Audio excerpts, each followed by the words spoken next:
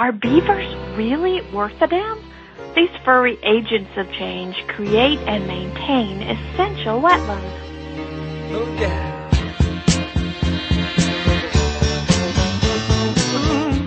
No one's going to argue that they improve their environment for the better, but I'm starting to think that they change the lives of the people who work with them as well.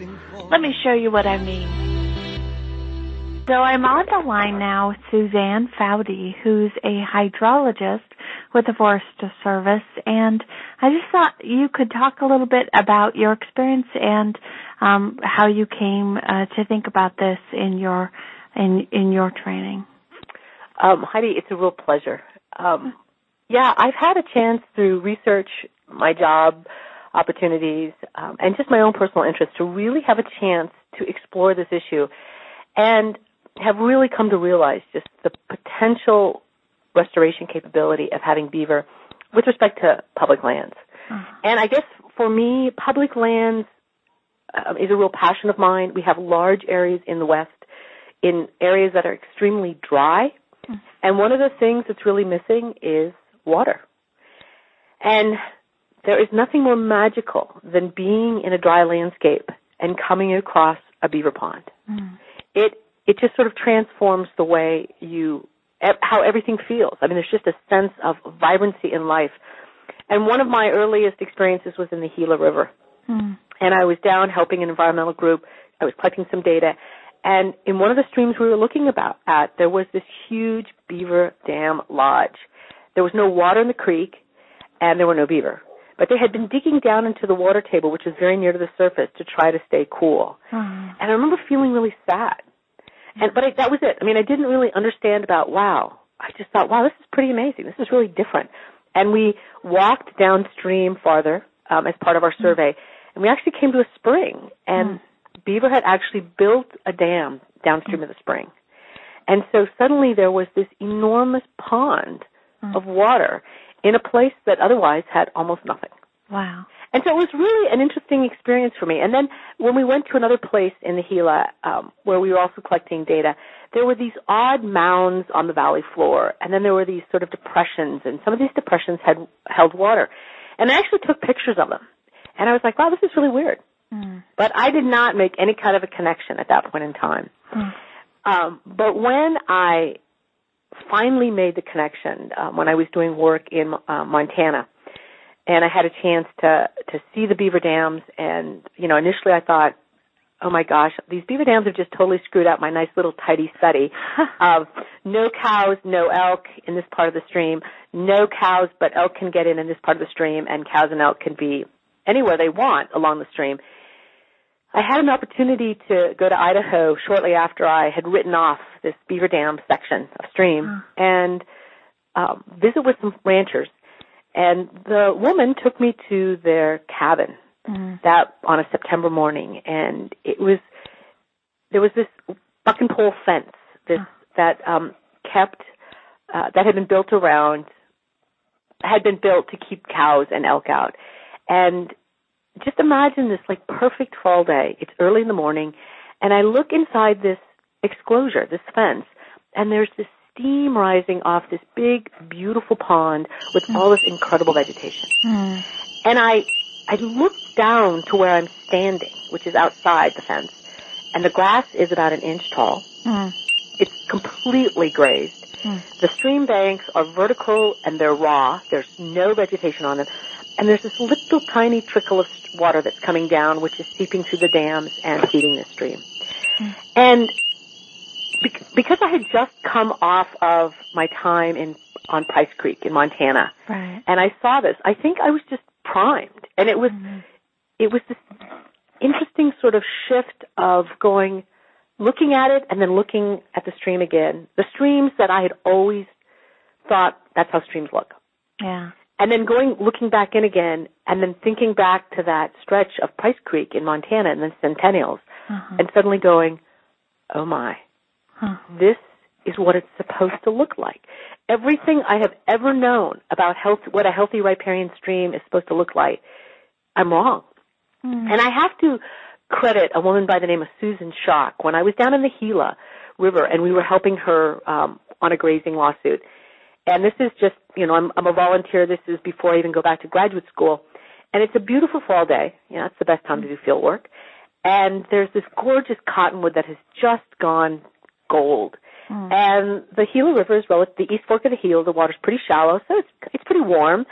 And beautiful blue sky, these gorgeous rocks. And I'm walking down, and I'm like going, wow, this is amazing. This is the most beautiful thing I've ever seen. And she turns around and she says to me, it is not beautiful.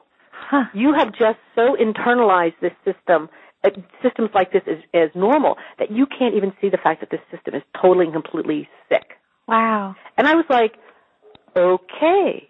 What should it look like? Well, it should look like places with beaver dams. The Gila River had beaver. I mean, you read the early trapping journals, and they do an intensive trap in the Gila River. So this stream that had this big cottonwood on the valley floor and these incised banks and these big gravel bars, that's not what streams are supposed to look like. Streams are supposed to look with abundant water, and if you don't have beavers, they should be narrow in these meadows and winding, and they should have all kinds of vegetation in them. So I think it was just a combination of things. I had been spending the last 2 summers intensively measuring streams, and so it was kind of one of those aha moments. Yeah. And, of course, the next summer I went back, and I proceeded to put in, I monumented some sites where I could go back and do repeated surveys. And in between 94 and 95, which I didn't know, a trapper had come in and taken the beaver out of Price Creek in Montana. So over the course of the next couple of years, I went back and I would resurvey my monitoring sites. And I was able to capture the failure of the dams. And you can see how the water levels drop. The sediment just vanishes. And by 98, most of the dams had broken. And in some cases, they were just completely gone. And all the sediment that had been trapped there, all the high water tables had completely reverted to the old thing. Wow. So it's been a really incredible, and so in the process of doing that and deciding to go back and get a PhD, I had the good fortune of hearing about Bruce Smith, who was a fisheries biologist for the Salmon National Forest, and he had this fabulous book. This is 94, and I go to him and I say, I've been directed to him, and I go to him and I say, Bruce, I know this is a lot to ask, and you don't really know who I am, but I'm wondering if I could borrow your book of references. And reluctantly, but with an incredible amount of generosity, he said yes. And I said, I promise I will get these back to you right away. So that was so I didn't have to start from scratch. I had this wonderful source material to do. I had this wonderful individual who I could sort of run things by. And once you start to see it, it's like you see it everywhere. There's signs of it everywhere. And you start reading old trappers' journals or the old land survey reports, and you start to see what the landscape looked like. So it's been a real journey. And so in the job I currently have now, I deal with a lot of streams, and a lot of streams that have been altered by past grazing and mining and logging and road building and, farming and urbanization. And all of those streams look like the streams I saw in the Gila. They're wide, they're straight, they're incised. They don't have a lot of vegetation on the stream banks, a lot of gravel bars, a lot of things eroding. And not all these streams, because some streams are just too steep, but there are places where it's perfect beaver habitat. And so I'm looking at, trying to sort of facilitate that process, and as are a number of other people throughout the country, about how do we get the habitat back so that we can get the beaver back in there. And what's involved in getting the habitat back? It depends on where you are. So where I live right now in Northeast Oregon, and where I've done most of my research, which has always been in sort of arid and semi-arid landscapes, so the Intermountain West. It's about, first of all, reducing the amount of browse pressure on that riparian vegetation, those cottonwoods, willows, aspen, red osier dogwood. Right. So it's the elk and the deer and the cattle come down, and they proceed to nip off those shoots. When beaver come in, they take the larger pieces, Right. And when the beaver cut that, you get this incredible flush, and you have all this new delicious growth, at which point the elk, the deer, and the livestock move in. And so you don't have, your food source becomes very limited. Right. And part of what we have in the West is a legacy of massive changes. So while livestock grazing management practices have improved, the challenge is that they've improved, but the landscape that they're operating on is still really, really damaged. We have elk numbers where I am and in a number of places that are increasing in the absence of predators like the wolf. Right. And so even if you don't have livestock, what you have is the elk and the deer, and they come down and they heavily browse all of that woody vegetation. And so even if beaver come in and there's a little bit and they make themselves a dam, if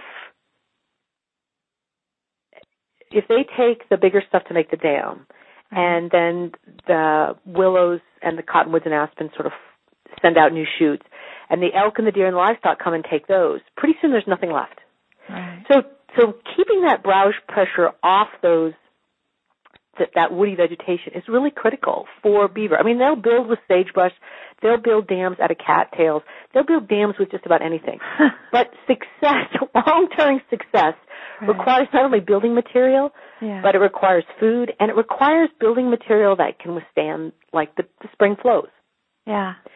So you have to get the browse pressure off. And in the case of public lands, in terms of livestock grazing, it becomes a matter of how we manage livestock on public lands. And that is a decision that public land management agencies have 100% control over.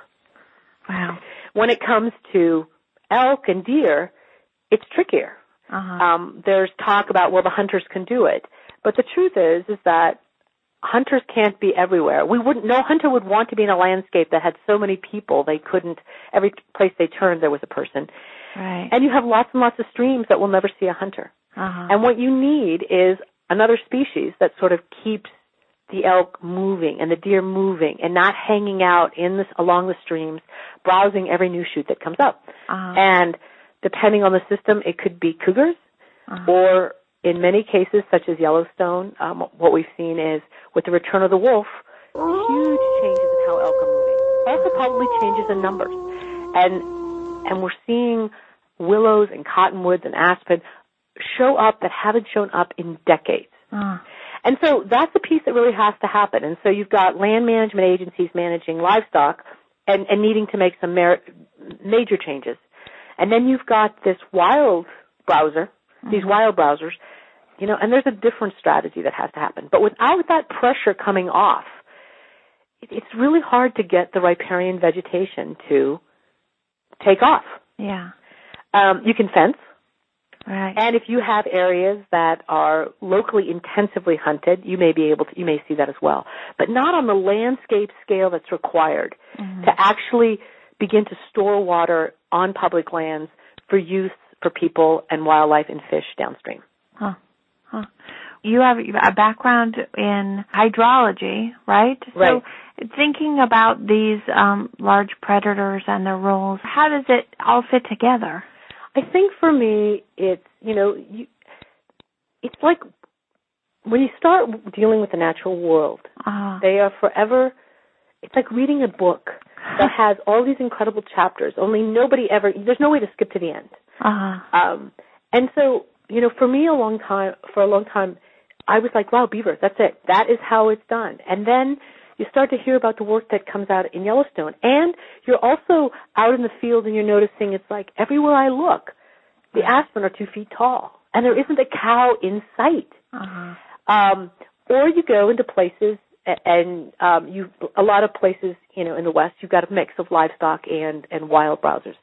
But so it's the combination of the two, and you're like, okay, it's not going to be enough to just manage livestock. And then, initially think, okay, well, we'll fence. We'll just do massive fencing. And then you're like, okay, great. What are the economic costs of fencing?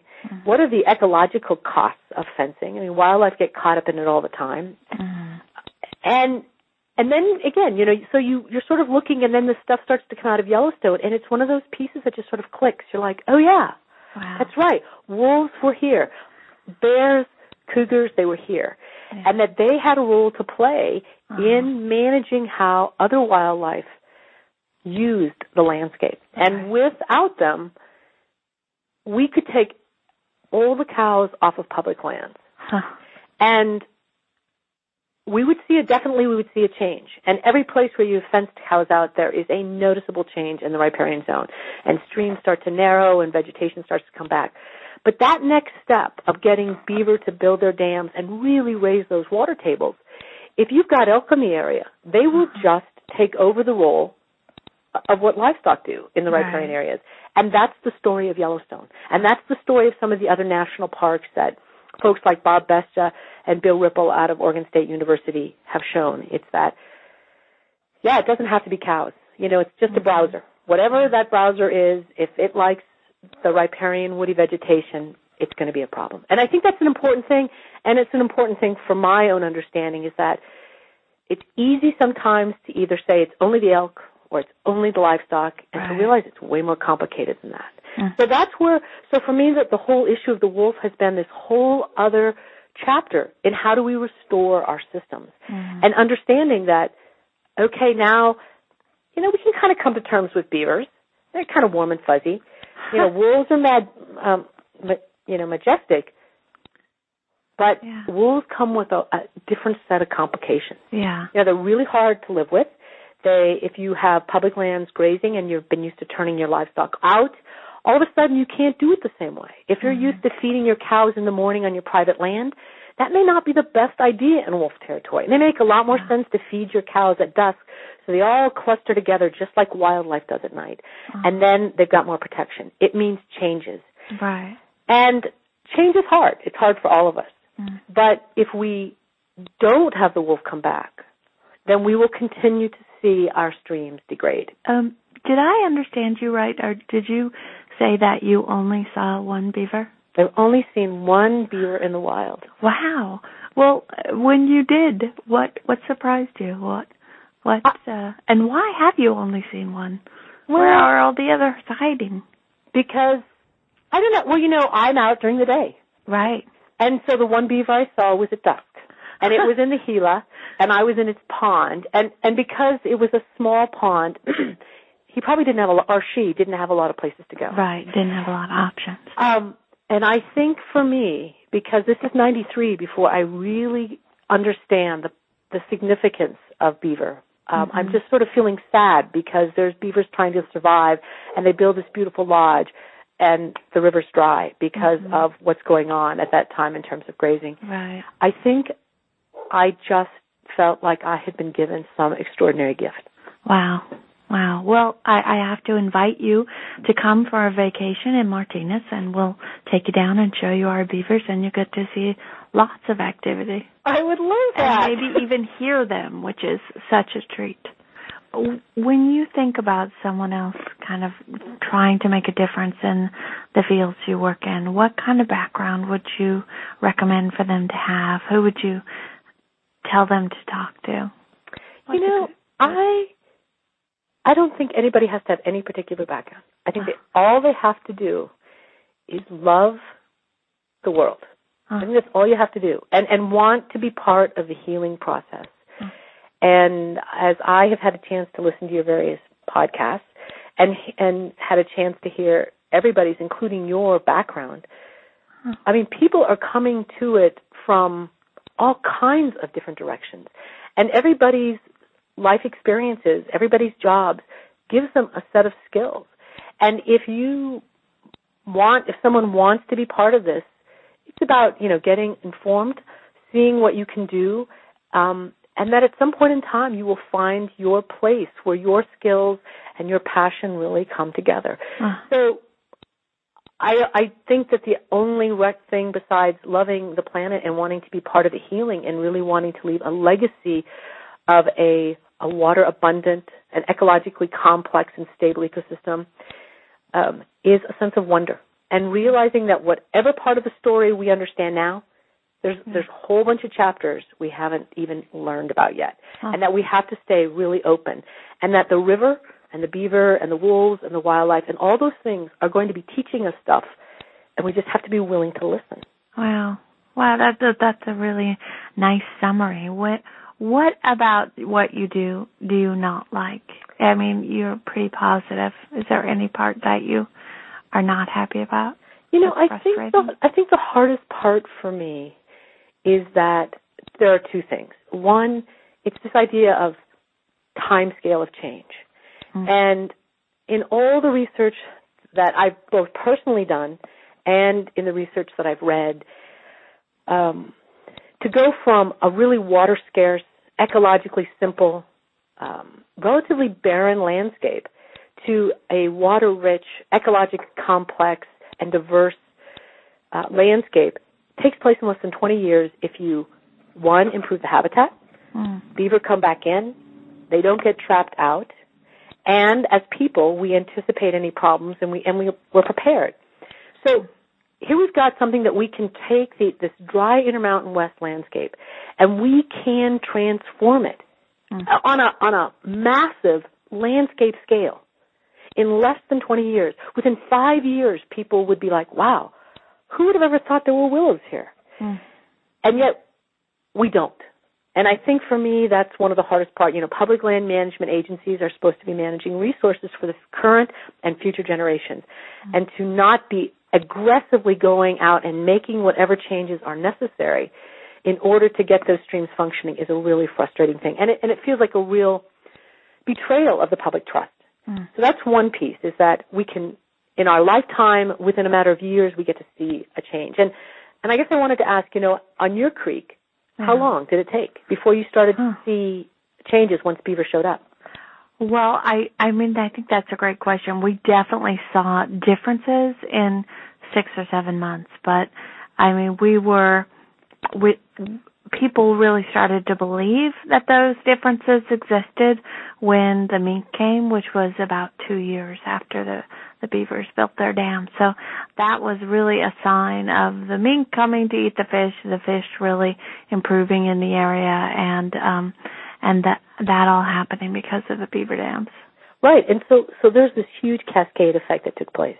Right. And I guess I'm just a little curious, why did the beaver show up, and why was their habitat? Well, honestly, in our city, they had just done this massive flood project and put in a ton of concrete. And as a compensation for all the concrete they put in, they had to put this little wild area to make up for it. And the little wild area was so nice that beavers moved in. So it was a compliment, really, to the work they did, but the city didn't take it as a compliment. So I'm assuming you had to deal with some problems and getting pretty proactive. Yeah. Well, that it really took a lot to do very little. And I just wanted to, if I could, just give you the other part that's really frustrating. Okay. and I want to do this because I think this is an important thing as we move forward trying to resolve this issue. And that is, public land management agencies are told they're to manage habitat, the landscape, water resources, things like that. State fish and game agencies, they manage fish and game and wildlife, fish and wildlife. And the problem is, as you can have just demonstrated in your little story, and shows up over and over again, including places like Yellowstone, is that habitat and wildlife are really tightly linked. And that habitat allows wildlife to come in, which therefore increases the quality of habitat, which allows other wildlife and fish to come in, which further increases habitat.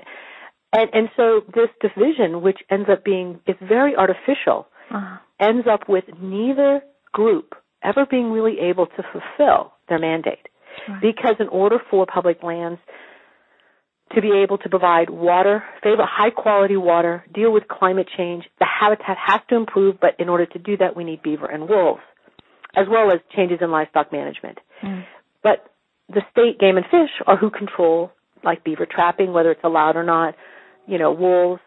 And so you end up with this very sort of artificial thing that you get into this strange round robin sometimes between these agencies. It's like, well, if you would only do this, then that's the reason why it's not working and everything would be fine. And the other agency says, no, if you would only do this, then this is what would happen. And the problem is, it's kind of like the chicken or the egg. Actually, it's the chicken and the egg, because the truth is they're really linked. Yeah. And so that's the other piece.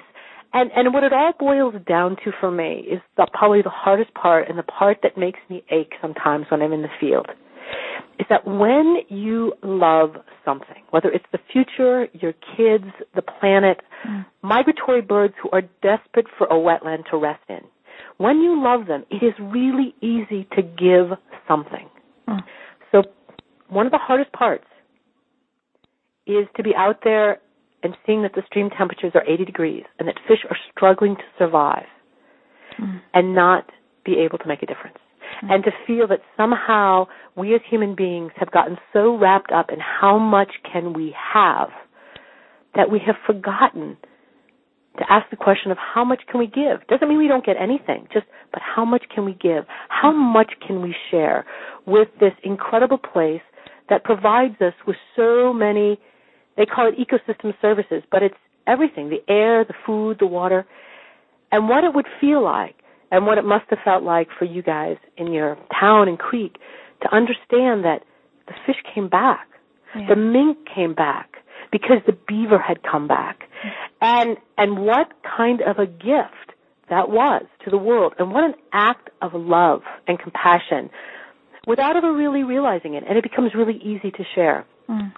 It is kind of dazzling to talk to you, and I really appreciate so much the work that you've done and continue to do, and really being able to have you to speak to us on Agents of Change. So thank you, Suzanne, so very much. Heidi, it's been my pleasure. Change.